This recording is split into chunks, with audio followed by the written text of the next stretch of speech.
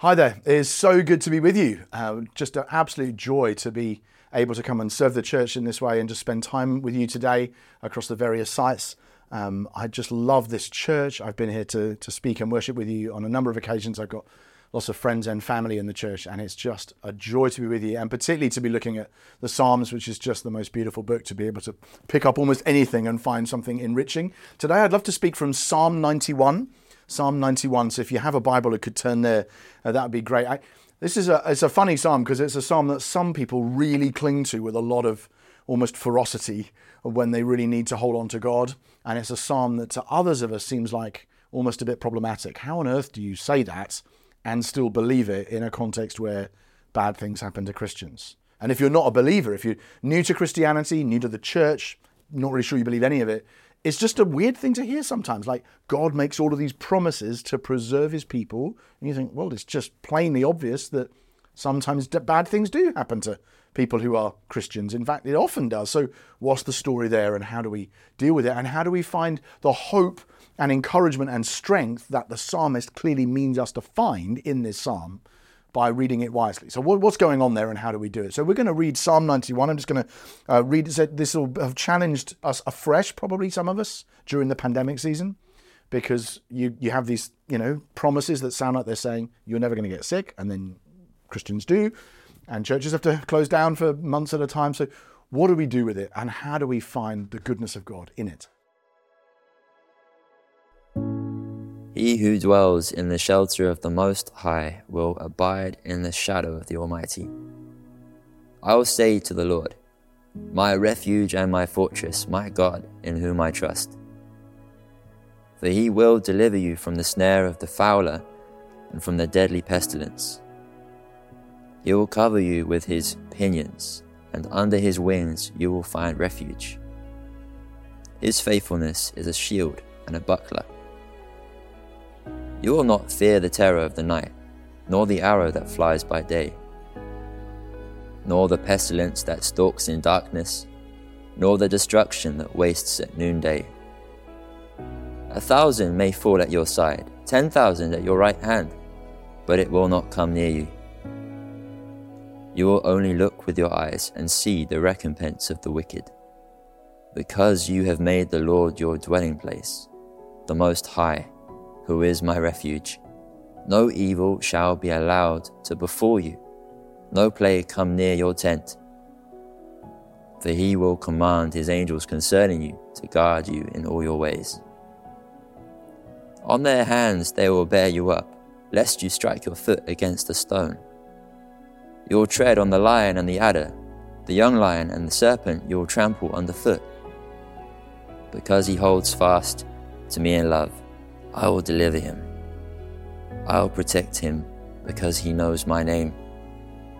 When he calls to me, I will answer him. I will be with him in trouble.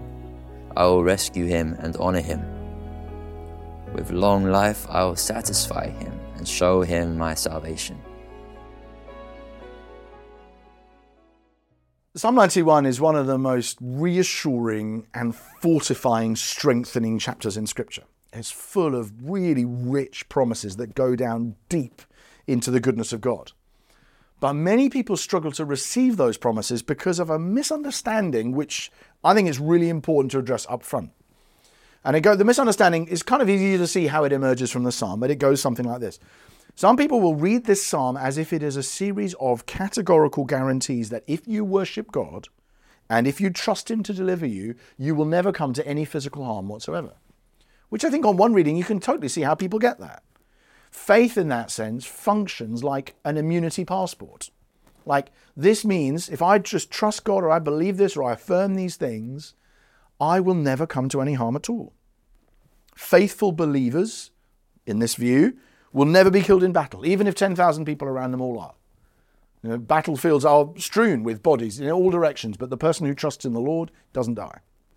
Lovers of God will never be struck by deadly plague or pestilence or coronavirus or whatever it is. That's how some people would read it, right? They'd say that's what it is. It's a promise. It's a categorical guarantee that if I love the Lord, these things will never happen to me. Trusting God in this view makes you automatically immune to physical harm, which of course raises the question about, do people even die if they trust in the Lord?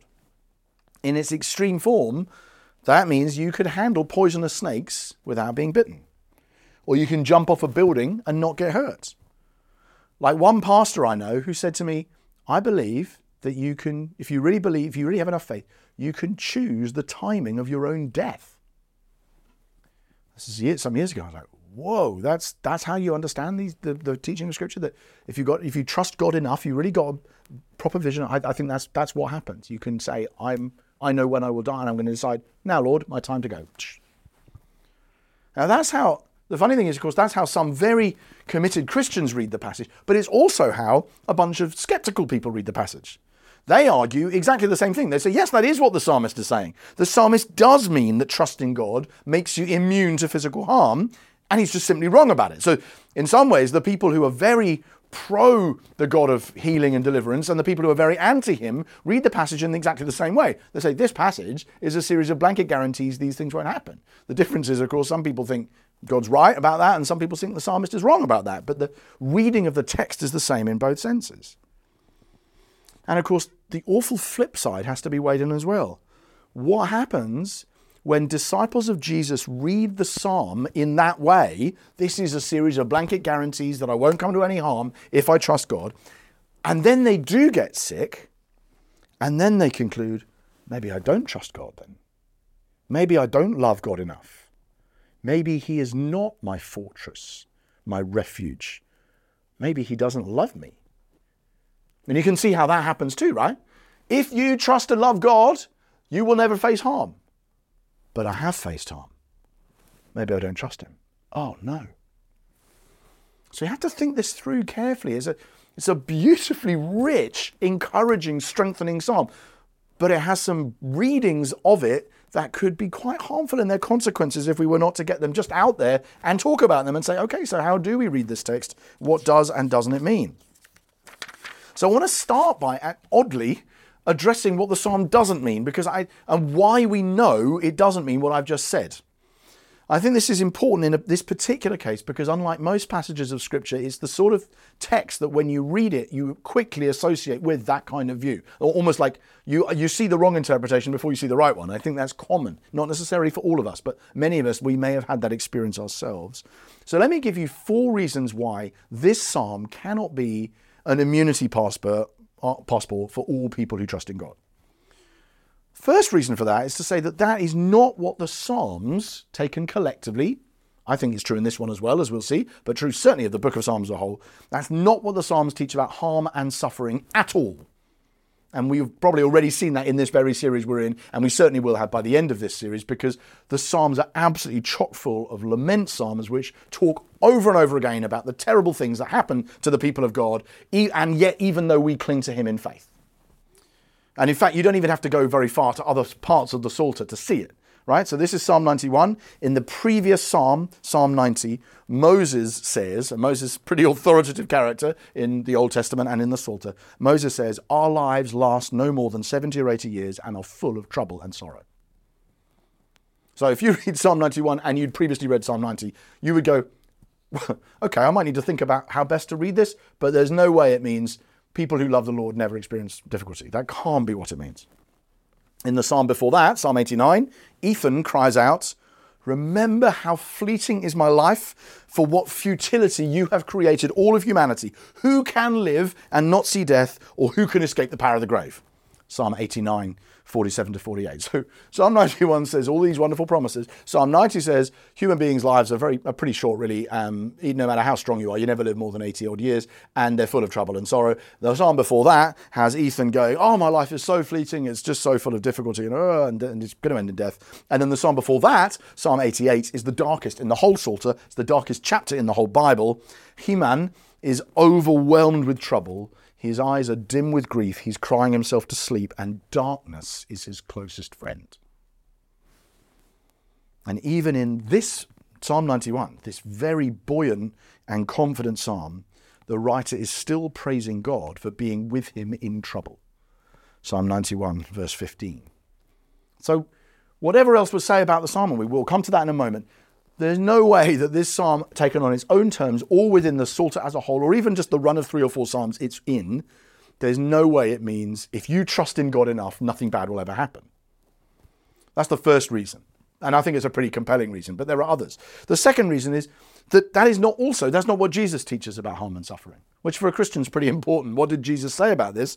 And if you've read through the Gospels recently, or kind of ever, you will notice it everywhere. You'll be reading the Gospels, and Jesus is continually warning his disciples that not only will their faith not stop them getting into trouble, it will actually cause them to get into trouble. It's like faith, if anything, is like the opposite of an immunity passport. It means that all of the trials and tribulations that come to ordinary people will still come to you, and there'll be some others as well, like persecution and hardship. So just thinking, Jesus doesn't teach this either. And Jesus himself, of course, is the ultimate example. He's the only person who trusts his Father perfectly, and yet he suffers more pain and physical degradation than any of us can imagine. That's the second reason. So this isn't what the Psalms can mean. This isn't what Jesus says about suffering. Thirdly, it isn't what the rest of Scripture teaches about harm and suffering, because righteous people who make the Lord their refuge face a lot of trouble. And they do get sick, and they do die, and they do get struck down in battle. You could go through the stories of Abraham, Isaac, Jacob, Joseph, Moses, Job, David, Jeremiah. You've got suffering everywhere. Paul, the apostle, in the midst of the most triumphant statement of Christian security in Scripture, we're more than conquerors, mentions threats to him of trouble, hardship, nakedness, danger, sword, and being slaughtered like sheep. So that this is not what the psalm teaches within itself. It's not what Jesus teaches. It's not what the rest of Scripture teaches. And then the fourth reason, which is a cheeky one, but I think it holds, the fourth reason to say that this psalm cannot be an immunity passport in the way that it's sometimes understood, is that the only person in Scripture who does read Psalm 91 that way is the devil. There is someone, of course, in the Bible who does read Psalm 91 as a guarantee that no matter what you do and how stupid it is, you will nevertheless never come to any physical harm, and that person is the devil. And that's what happens in the story. In Matthew 4 and in Luke 4, the devil says, come up here, stand on the top of the temple, jump off, because the Scripture says he will command his angels concerning you. You won't strike your foot against a stone. You won't even stub your toe if you jump from the highest point of the temple. Jesus, of course, is having none of it. He said the Scripture also says you don't put the Lord to the test. And that in many ways is the best answer to the immunity passport reading of this psalm, which in some circles is common. And even if it's not something you believe, you've probably thought it as you've read a psalm like this, or even as we were reading it a few moments ago. So the psalmist is not promising us immunity from physical harm. He's actually promising something far better. Or more accurately, he's promising us 7 things that are far better. I'm sorry about the fact that there's 7 of them, but I just want to walk through them for you to be encouraged, really, about the riches there are in a text like this to reassure and strengthen us in faith. 7 things that this psalm promises us that are far better than immunity from physical harm. First one is rest. Whoever dwells in the shelter of the Most High will rest in the shadow of the Almighty. Verse 1. Rest in Scripture comes when the work has been done. And when you take shelter in the Most High and in his finished work for you, you get to rest on the basis of his achievements and not yours. It's actually one of the elders at your church who I first heard read out the contrast between the last words of the Buddha before he died and the last words of Jesus. I'd never heard this before. I've since quoted it many times. It was Simon Brading, and he was this 10 or 15 years ago, and I remember him saying the last words of the Buddha before he died: work hard and strive to gain your own salvation. The last words of Jesus: it is finished. So both of them before they died. And I, to be honest, when I first heard it, I thought, that's too good to be true. That can't be a real quote. That sounds like a Christian made-up quote. So I went and looked it up, and I was like, oh, there's occasional differences about how exactly to translate the key words in Sanskrit. But basically, yeah, strive without ceasing. Keep working for salvation, or however else you translate the word. And on the other side, it is finished. And that contrast between the work and the rest The person who says this rests with me, it's my responsibility to attain to salvation, and the one who says, no, it's been finished by somebody other than me, and I can rest in the shadow of the Almighty. That contrast is as wide as the world. So the first thing that this psalm promises those of us who make the Most High our refuge is the rest of being able to hide in the shelter and the shadow of one who has worked for me, rather than me having to rely on my own works to save me. Second thing it promises is refuge, verse 2. I will say of the Lord, he is my refuge and my fortress, my God in whom I trust. And in times of trouble, the places we go to hide don't work anymore. And that's one of the weird things about, for me, was one of the weird things about the pandemic, where one of the things I actually found hardest was the physical places where I would go to escape some of the trial. In my case, parenting young kids and just things noisy and stressy at home and so on. And I don't even normally notice it, because I say, it's all right, I can go and sit in my office and be surrounded by books, or I can go and see a friend, or I can go and sit in a coffee shop. For me, that was a big part of it. And that first lockdown, where you weren't allowed to leave the house really for any reason except for an hour a day, and we stuck to that, and we just went, no, same routine every day, we'll go for a walk. And it was nice, but I thought, I just didn't get to the places I'd seen as a refuge, a hiding place. I couldn't go. I wasn't allowed to go to my office, certainly couldn't go to a coffee shop for months afterwards. And I found it really hard, because I was used to, these places did serve for me as a kind of a refuge, as a place to go and hide and find refreshment. And then when those refuges get taken away, as they were for a period of, as you remember, several months, and then they got reopened and they got taken away again, when that happened, I found that really spiritually difficult as well. I thought, I have obviously, more than I realized, placed my hope as a source of refuge in physical spaces, as among other things. But when those things collapse and get taken away, the refuge remains. And the psalmist is saying, I will say of the Lord, he's my refuge. I actually can't find refuge ultimately in the things of this world, or even in places that I could go to reflect or pause or detox from, just unplug. I can't ultimately place my hope in those things. I've got to say of the Lord that he is my refuge and my fortress and the God in whom I trust. So that when those other sources of refuge collapse, the refuge with a capital R remains. So the psalmist is promising us rest, verse 1, refuge, verse 2. Thirdly, he's promising us fearlessness, verses 5 and 6. You will not fear the terror of night, nor the arrow that flies by day, nor the pestilence that stalks in the darkness, nor the plague that destroys. When you make the Most High your dwelling place, you have nothing to fear.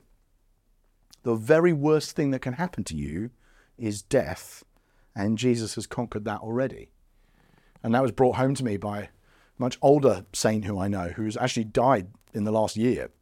But he said this, he said, well, honestly, what are we worried about? The worst thing that the devil can do to me is kill me, and Jesus as well. And then he ushers me straight in the presence of Jesus. I just don't see the problem. Now, not all of us face death with that degree of kind of boldness, I guess, and it doesn't necessarily mean you're a bad person if you don't, but it struck a chord because I thought that is true. Like, biblically speaking, for the Christian, that is true. And it's what the psalmist is saying here. You don't need to fear the terror of the night, the arrow that flies by day. You don't need to be scared of them. Now, we might say, well, he wasn't scared of them because he thought they were never going to hit him, whereas I don't need not to be scared of them because they don't have the power over me. But that is ultimately the Christian view, that one day something's going to strike me down. One day I'm going to die of something, but I don't need to be afraid of whatever that thing is, because the best thing the devil can do to me is to send me straight into the presence of Jesus. And this older saint I heard say that was absolutely on the money. So the psalmist is saying you've got rest, you've got refuge, you've got fearlessness. Fourthly, you've got protection. Look at verses 11 and then verse 14 as well. He will command his angels concerning you to guard you in all your ways. Because he loves me, says the Lord, I will rescue him. I will protect him, for he acknowledges my name. Now, we've already seen that that's not a guarantee that we won't suffer.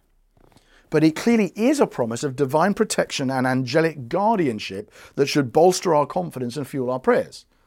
There is a sense that, no, okay, this isn't a guarantee. I'm never going to get hurt. Nothing bad is ever going to happen. But he's saying, actually, God has promised angelic protection over his people.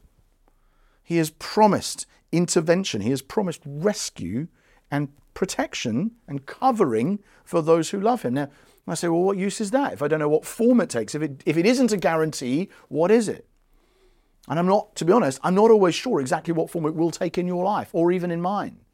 What I know is that divine promise of protection holds for me, even if all it means is that God is going to carry me through the trouble and sustain me in faith in the midst of trial and carry me safely to the right hand of the Father on the other side of death. Even if that's all it means, and often it means more than that. It means he is actually going to protect you from those harms here and now. But even if it doesn't mean those things, even if I don't experience that deliverance right now, that certainty of God carrying me safely to glory is a beautiful promise that, again, the psalmist is offering me to sustain me in knowledge that the trials will come, but that when they do, God will protect me through them.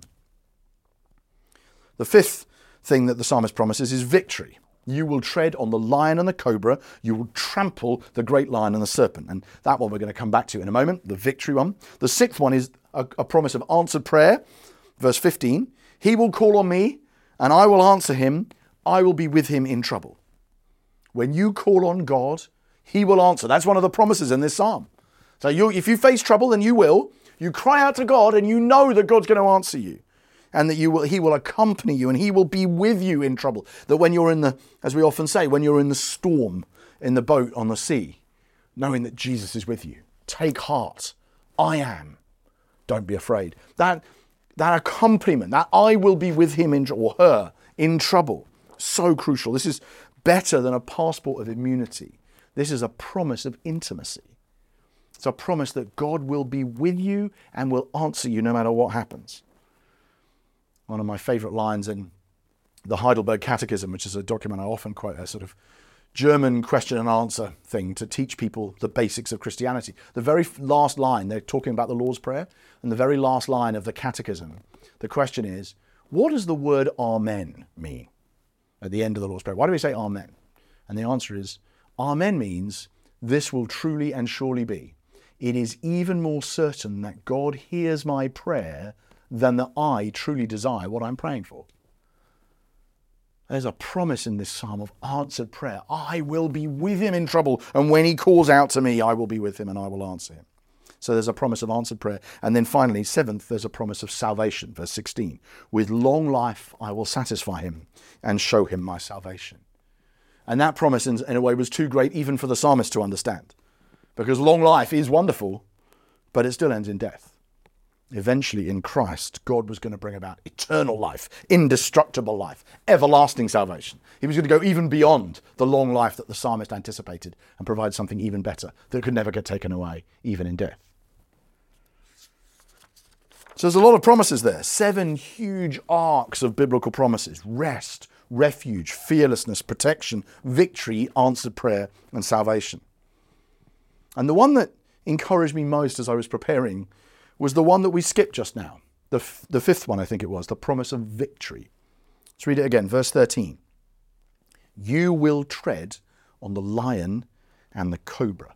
You will trample the great lion and the serpent. You won't just survive, you will crush your enemies. That's what he's saying.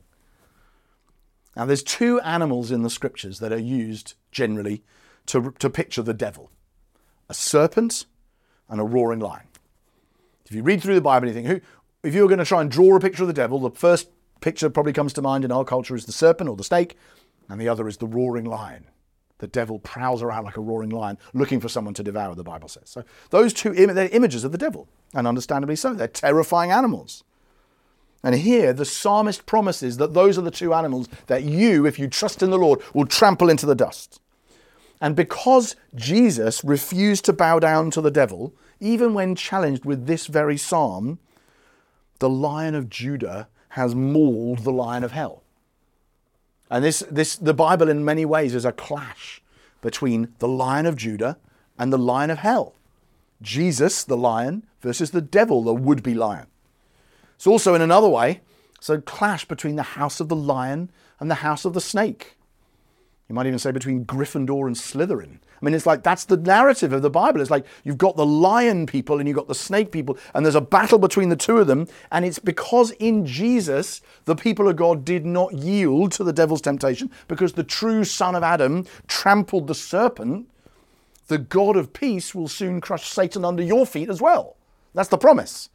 And so this beautiful verse, you'll tread on the lion and the cobra, you'll trample the great lion and the serpent. This is a promise that is fulfilled in Jesus Christ as he does battle with the devil and crushes him under his feet. But because Jesus does, it means you do too. And the God of peace will soon crush Satan under your feet, just as it did under his. So people who think this psalm is an immunity passport, as we started with, they're not exaggerating its significance. In many ways, they're lowballing it. They're understating what it's promising. The victory of Jesus does not make us conquerors for this life. It makes us more than conquerors forever.